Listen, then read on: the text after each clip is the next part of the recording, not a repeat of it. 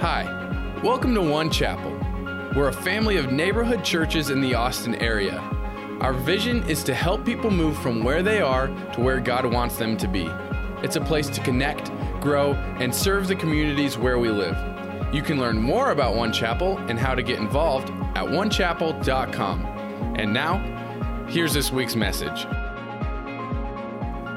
Have you ever gone through a drive-through at a fast food restaurant and had trouble understanding what the other person on the line inside the building was saying? Why can't they fix this? We've sent a man to the moon. Can we not fix this problem? It's like, first of all, they come on. Is there anything to take over, please? I'm sorry, what? I'd like a cheeseburger, no pickles. No pickles. No cheese. No, not no cheese. No. Have you ever been there? I'm like, what? So number one, like, where do they get these people?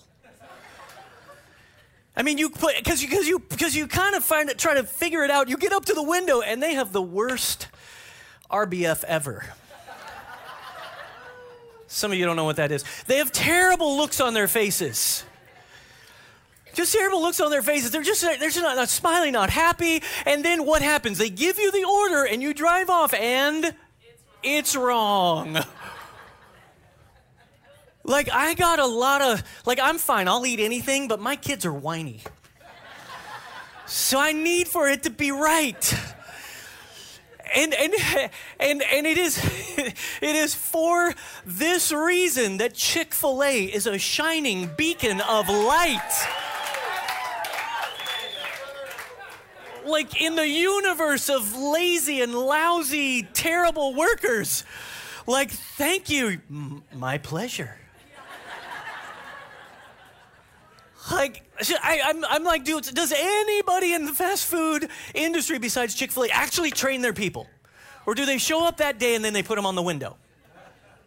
Now, to be fair, I do have some experience here. Because when I was 15 years old, 15 to 19, I worked at a place called, a fine establishment called Wendy's. It's very greasy in there. But I worked the window. And the window is hard to do because there's a bunch of stuff you would think that all they have to do is talk to the person who's driven up, right? But that's not all they have to do. You talk to the person, you take the order, you punch it into the cash register, you make the drinks that they order, and then you receive the money, and then you make change, and then you hand them the order, and there's all this stuff involved. And so it's hard, right? But let's be honest, people who pull through the drive-thru, sometimes they're the idiots. Right? I mean, like I can remember various times people would pull up to Wendy's and order a taco. It's like, what are you talking about? Or, my favorite is, I'll have a Whopper. It's like, So and many times when they're driving through, right? Like they drive through late at night, right? Like, we always stayed open until midnight, and they drive through late at night. And let's be honest, they're driving through because they got the munchies. You know what I mean? So they're messed up, right? Like there's this thing that happens at the drive-through window, and I remember being a young, I was 15 years old when I first started working there, this pinstripe shirt that was like 5 sizes too big, and I was super skinny and scrawny. I was like 100 pounds dripping wet, and I was like, they had this weirdo, crazy retro hat, like from the 1920s, and it would hang and droop over my tiny pinhead, and it was just awful, and it was terrible, and I was the pastor's son from the church right around the corner. So people, they started to learn who I was, and then everybody at that store had a potty mouth, right? Like they just let it fly, and then they found out, oh, he's a pastor's son. Oh, I'm sorry, I didn't mean to say that. I shouldn't have said that. Which makes it worse. And so I remember like being out there 1 a.m. right after closing. We closed up the restaurant, and people gathered in the parking lot, and they'd drink some beers, and it would be great until the police would show up, and then they'd throw their beer in the field, right? And I was there with my little root beer. So dumb. And I'm trying really hard, but here's the thing.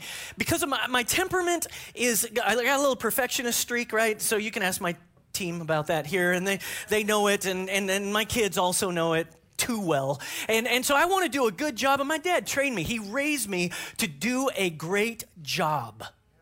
Wherever I was, whatever I was doing, to work hard. So I worked hard. But I saw so many people, they just cut the corners. They would lie. They would even steal from the company.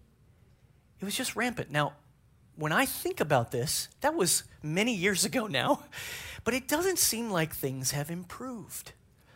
In fact, if you will do a little research, you will find that in our current working environment, the current workforce, people are trying to find capable, smart, diligent people who will work, who will have ethics, and they can't find them. There is a struggle to find people who will work hard and be great employees. I was looking around at some articles, and there's an article I found called "Can You Train Business School Students to Be Ethical?"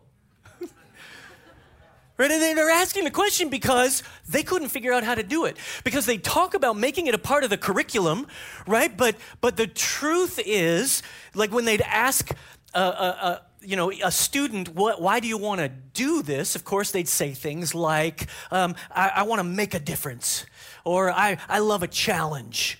And making gobs of money was always third on the list. But then when they get into the realm of the corporate world, when they get to the moment of pressure or temptation, they fail.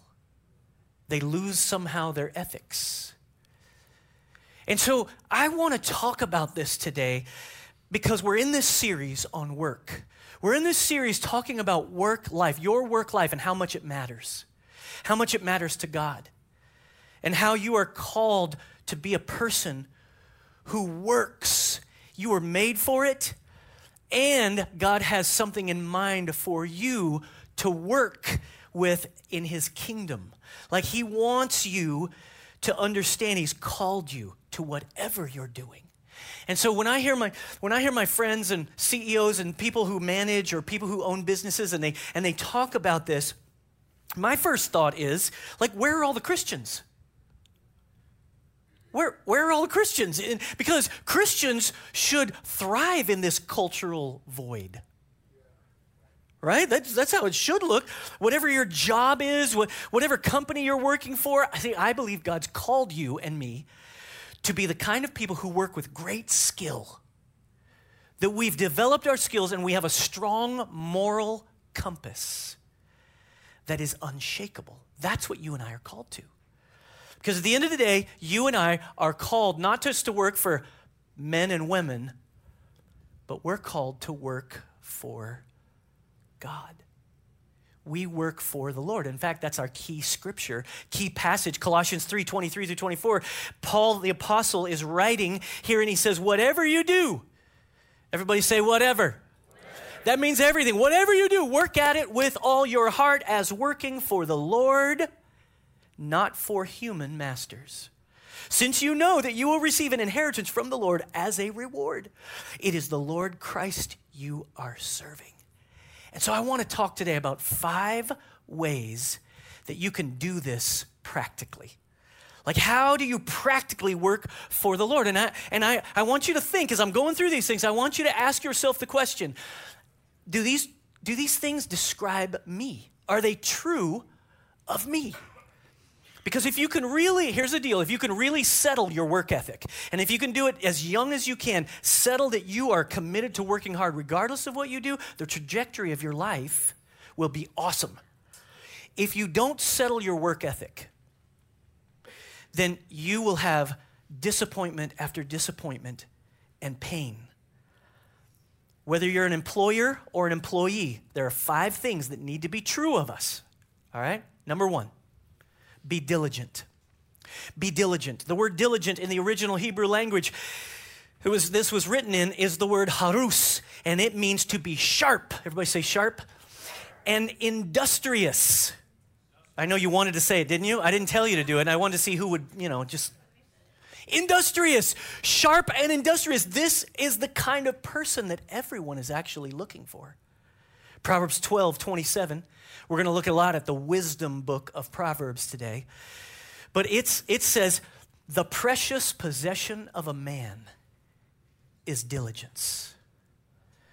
The precious possession of a man is diligence. Proverbs 10:4 says, lazy hands make for poverty, but diligent hands bring wealth. See, diligence is a powerful commodity in our lives. As a matter of fact, it's one of the qualities of the Proverbs 31 woman. Proverbs 31 is a descriptor of the woman that every man wants to marry. Here it is. Proverbs 31:13 says, she works with eager hands. She is like the merchant ships bringing her food from afar. She gets up while it is still night. She provides food for her family and portions for her female servants. She considers a field and buys it. Out of her earnings, she plants a vineyard. She sets about her work vigorously. Her arms are strong for her tasks. See, the diligent worker is a hard worker, not a lazy worker. And I don't think this takes a doctorate degree to figure this out. It's not the lazy worker who gets the raise or the promotion, right? It's the diligent worker who gets noticed. Proverbs 12:24 says, diligent hands will rule, but laziness ends in forced labor. I like the way the New Living Translation says that same verse. It says, work hard and become a leader. Be lazy and become a slave. I think it's so true. It's just true. You show me anybody who's leading anything of any kind that's successful, you will see a hard worker. Proverbs 14:23 says, all hard work brings a profit, but mere talk only to poverty. In other words, if all you do is say, you know what, I'm really going to do this one of these days. I got a dream. I'm going to start a business, or I'm going to start a whole bunch of businesses, and all you do is talk about it and you never do it, you're not going to create anything. It'll just be the same old thing over and over again, and you'll end up poor. But if you get to work, if you roll up your sleeves, if you're willing to work hard, it's amazing how the doors will open for you. Howard Schultz is the founder of Starbucks, right? And it's incredible what happened to him. He was trying to start this coffee business, this coffee shop, and he went to over 200 banks. 200 banks to try to get his original loan. 242 banks he talked to. And not only was he desperately trying to secure a loan, his wife was pregnant with their first child. And after a year of rejections, right, just rejected, over a year, he was finally able to secure a $400,000 loan from a friend, a doctor, and a couple of investors. And of course, the rest is history. We all now believe in $6 coffees.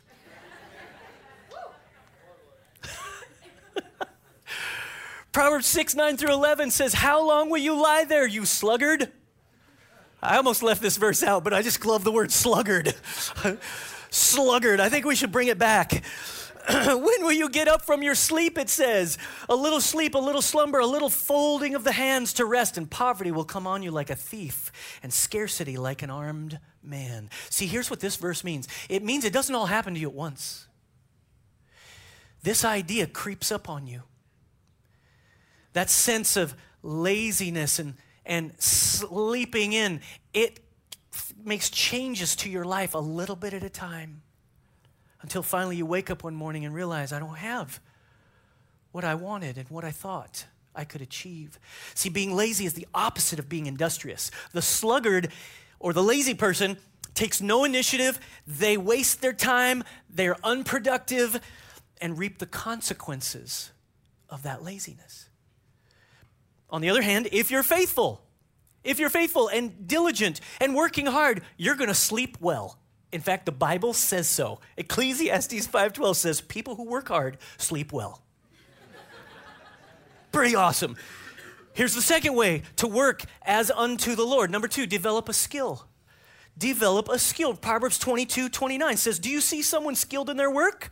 They will serve before kings. They will not serve before officials of low rank. How many of you know the phrase, jack of all trades, master of none? You ever heard that before? Okay, which really crazy. It's a misquote of Benjamin Franklin. Benjamin Franklin actually said, jack of all trades, master of one. What he was saying is, you got to be good at several things, but be really good at one thing.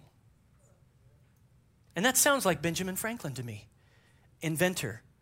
This guy who was really incredibly intelligent and was experimental in a lot of different ways here in the origin of our country. Proverbs 24:27 says, do your planning and prepare your fields before building your house. See, preparation is how you begin to be effective and skilled as a worker. You prepare. Proverbs 16:9 says, the mind of man plans his way, but the Lord directs his steps. Now, we tend to quote the last part of this verse very often.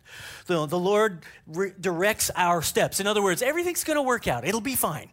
But I think we forget the first part of this verse that says the mind of man plans his ways. In other words, you prepare, you plan. Right? As you do that, the Lord will begin to direct your steps, but you need to move in a direction. I quote my dad. You've maybe heard me say this before. He used to say to me, son, it's really hard to drive a parked car. It is. It's really hard to steer a parked car. And so it's the same with God. Begin to move forward and let God steer you. Let him direct you. And I think when we do that, we start to take ownership of preparation and of gaining a skill. It's going to reap a reward. Proverbs 21:5 says, the plans of the diligent lead to profit as surely as haste leads to poverty, which is why, by the way, we started One Chapel College. Like, we have a vision for at least 10 churches over the next several years to dot the landscape of Austin. And we realized we've got to train the people who are going to lead those churches. We need to make sure we're preparing the people who are going to serve in those places. And so One Chapel College is just coming to the end, and they're about to start their new year and their application process. If you're interested in that kind of thing, at onechapel.com, you can check that out. But I believe it's important for every person. It doesn't matter what you're going to do in ministry or in the secular world, it doesn't matter. You got to prepare and you got to be skilled. You have to learn how to be effective. You got to work towards being a higher skill individual. Think about Jesus. 30 years of preparation and 3 years of incredible, amazing, effective work. Okay, so here's the third way that we work unto the Lord in your job, all right? Number 3, go the extra mile. Go the extra mile. Listen to these words of Jesus as he describes an idea in Matthew 5:38-42. It says, you have heard that it was said, eye for eye and tooth for tooth. In other words, he's saying this is how it worked in the past. You just give people what they give you. But I tell you, he said, and he was unpacking something that was revolutionary. It was a kingdom principle about what we should do as his people, what God's people act like. He says, but I tell you, do not resist an evil person. If anyone slaps you on the right cheek, turn to them the other cheek also. And if anyone wants to sue you and go take your shirt, hand over your coat as well. If anyone forces you to go 1 mile, go with them 2 miles.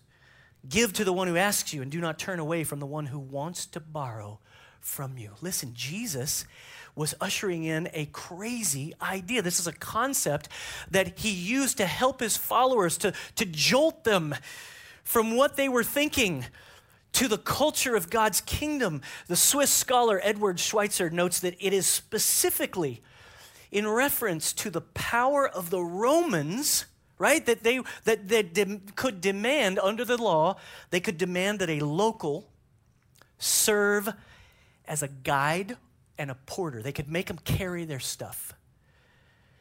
And it's this same idea that is articulated again in Matthew 27:32. And Matthew 27:32 is where Simon of Cyrene was compelled to carry the cross of Christ. And it's these two places in the New Testament where this concept is articulated and translated in this way. Go the extra mile. Go beyond what is your responsibility. Go beyond what is just being required of you. And as we're raising our kids, right, we're all trying to do this. I was trying to do this yesterday with one of our boys. And we were moving one into a different room, and we went through this process, and we're like, I'd be like, okay, did you vacuum behind the bookshelf?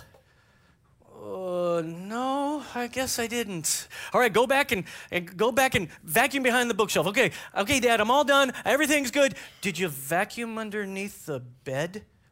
Oh, okay, I vacuum underneath the bed. Like it is our nature to just get away with whatever we can. It's human nature. My kids are not special, they're just humans. So there's this process. I was talking to Pastor Russ Walker about this from Lake Travis, one of our other campuses. And he says one of the things that they have done is they trained all their kids. They have 4 kids. All their kids were trained that if they asked them to do something, that they were, after they were done with it, they were supposed to come back and ask, is there anything else I can do? He trained them to ask that question. So he said, hey, you got to clean up your room. Go clean up your room. And they were trained and charged. When they finished cleaning up your room, you come back and say, is there anything else I can do? I'm sure it wasn't always that happy. Ecclesiastes 9:10 says, whatever your hand finds to do, do it with all your might. Look, do you realize that's scriptural? Don't do anything halfway. Don't just be in a half-hearted marriage. Give yourself to that marriage. Make it go beyond what's required of you.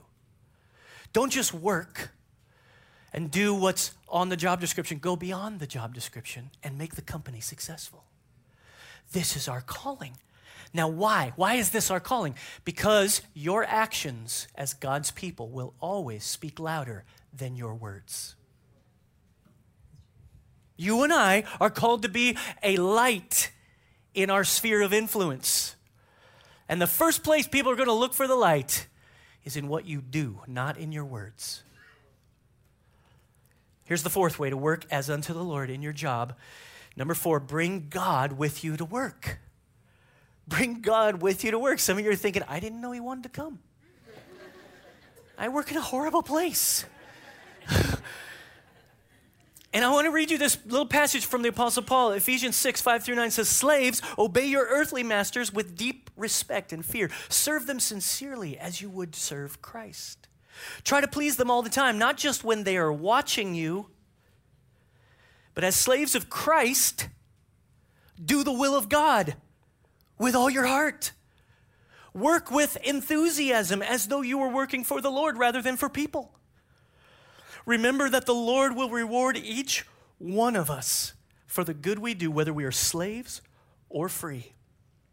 Masters, treat your slaves in the same way. Don't threaten them. Remember, you both have the same master in heaven, and he has no favorites.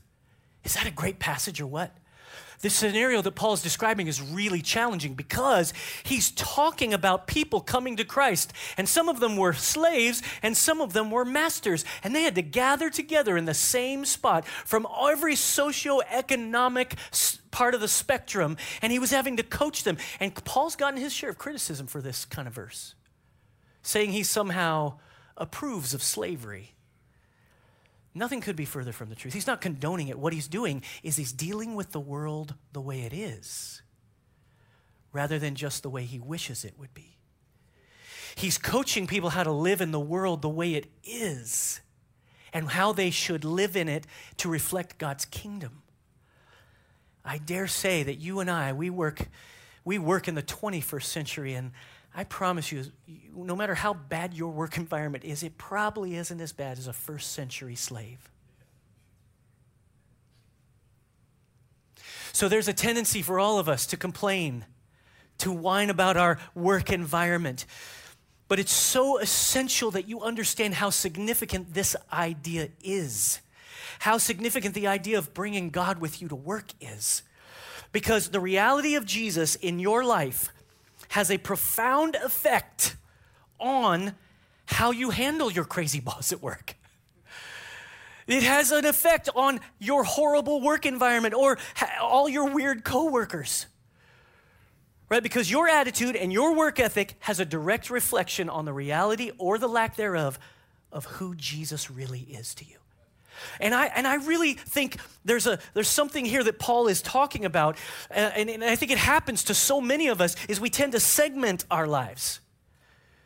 We have this tendency to segment and compartmentalize everything, and this is my work, and this is my church world, and this is my family, and as a result, there's this growing discrepancy that begins to happen to us. We say we're God followers, but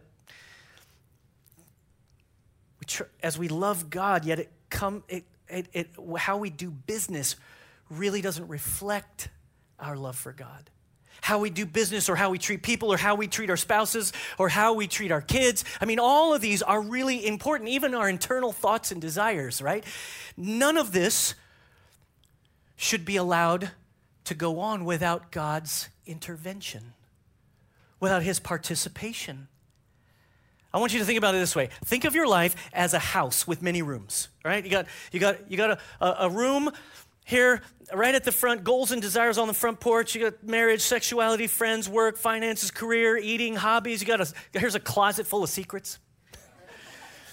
Closet full of secrets you don't want anybody to know. And the tendency for so many of us when it comes to God is we come to God and then we just do like an add-on. We add on a room. There it is. And we tend to call it church. And so this is how God's going to be in my life. And I go to church, it's fine, but you still got that closet full of secrets. Listen, like it's crazy, but we don't realize God sees it all.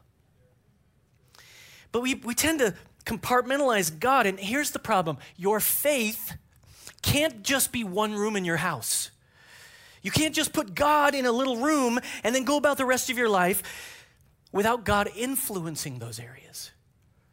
Listen, everybody, our faith needs to be like the very air we breathe in every room of our house. God has to permeate every area of our lives. Look, he sees it anyway. He knows it. The only way you can deal with that closet full of secrets is bring it to him. He already knows what's there. Don't just deal with him on Sundays when you're sitting here, but everywhere you live, bring him to work. Jesus said it this way in Luke 6:46. He said, "Why are you so polite with me, always saying, 'Yes, sir,' and 'That's right, sir,' but never doing a thing I tell you?" This is on one of Jesus' bad days. He was pummeling people, kind of giving it to them straight. Verse 47 says, "These words I speak to you are not mere additions to your life, homeowner improvements to your standard of living. They are foundation words, words to build a life on. If you work the words into your life, you're like a smart carpenter who dug deep and laid the foundation of his house on bedrock. When the river burst its banks and crashed against the house, nothing could shake it. It was built to last. But if you just use my words in Bible studies and don't work them into your life, you're like a dumb carpenter who built a house but skipped the foundation. And when the swollen river came crashing in, it collapsed like a house of cards. It was a total loss." Do you see what Jesus is saying?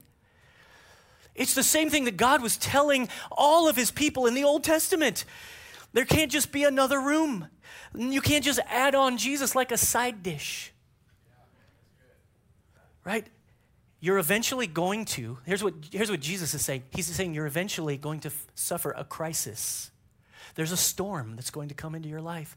And if you haven't built a good foundation, everything will be lost. Build a foundation and invite God into it. Number 5, don't quit. Don't quit. Once you've found your calling, stay focused. Finish what you've been called to do. Acts 20:24 says, my only aim is to finish the race and complete the task the Lord Jesus has given me. See, it was the Apostle Paul's desire and determined commitment to not quit. Now listen, I understand sometimes you have to quit a job. Sometimes you need to quit to get on to the place in your life where you should be. Right? I understand that. But a pattern of quitting over and over and over again leads to nothing good. I think it's so important for you and I to have an attitude where we don't quit stuff. We don't quit. We stay committed to it. Galatians 6:9 says, let us not be weary in doing good, for at the proper time we will reap a harvest if we do not give up. You know what that scripture means? It means from the time you do good to the time you see the harvest is a long time sometimes. And I don't see, I'm doing all this good stuff. I'm just going to quit. No, you can't quit. There's a harvest that's coming. You just have to believe that it's going to come. You have to have faith that the work you're doing is really going to plant seeds and something is going to happen. You have to stay focused, especially when it's really hard. Some of you are sitting in this room and you're in a really hard place. And God wants you to stay focused. Stay focused on Him. It's so easy to find a reason to quit. Every single day there'll be reasons to quit. A young man named Walt Disney, maybe you've heard of him, was fired from a local newspaper as his boss thought he lacked creativity. Think of that. After a failed animation company went under, he was barely able to pay his bills. He even ate dog food to survive. Yep. And dog food's a lot better today than it was then. With his last few dollars, Walt Disney made his way to Hollywood to try and make it big. And unfortunately, his time in Hollywood was just as bad. He was told Mickey Mouse would never work. And he faced constant rejection and seemed destined to never succeed. But he didn't give up. He didn't quit. He kept going. And now we all want to go to the happiest place on earth. Here's how I want you to see yourself. It's the way God sees you, by the way. If you're His child, if you're a follower of Him, Hebrews 10:39 says, but we are not of those who shrink back and are destroyed, but of those who believe and are saved. See, maybe it's your old nature in the past that would have easily quit. Now you have a new nature. This new nature has a stick-to-itiveness. That's a real word. And this also means that if you're not dead, then you're not done. If you're not dead, then you're not done. Because as a follower of Jesus, you are the solution to the problems that we face in our city. You're the solution to an employer's problems that he's trying to make his way. You're the solution. The followers of Jesus need to be known for this. I long for the day when Dell and Apple and IBM and Amazon and even Indeed would come knocking on the doors of churches and saying, do you have any people who need jobs? Because we know that your people show up on time. We know that your people are full of energy and life. They have a great attitude and they love what they do. They love being full of life. Do you think that could happen? I don't know. I think it's up to us. It's up to you. Here's the final question. Because I think working for yourself and what you want gets you your rewards. Working for a boss kind of gets you their rewards, whatever they want to give you. Working for God, though, working for the Lord gets you His rewards. And the question you have to ask yourself is, do I really believe that His rewards are better than these other rewards?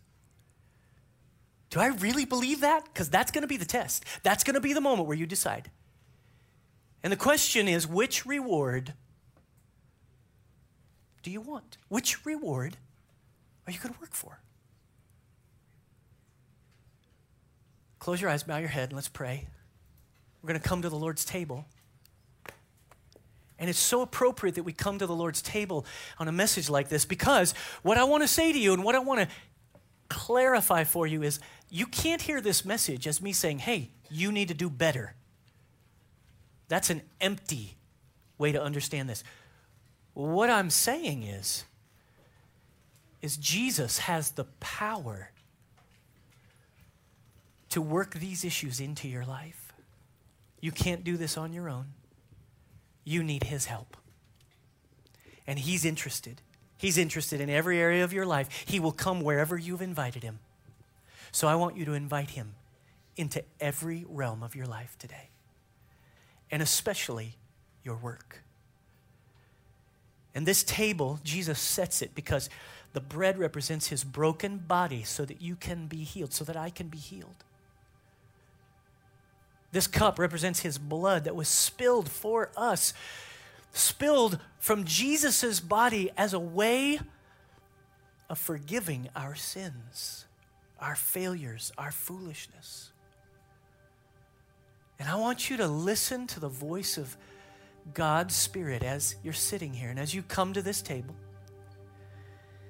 And I want you to let him point out where you need to surrender to him.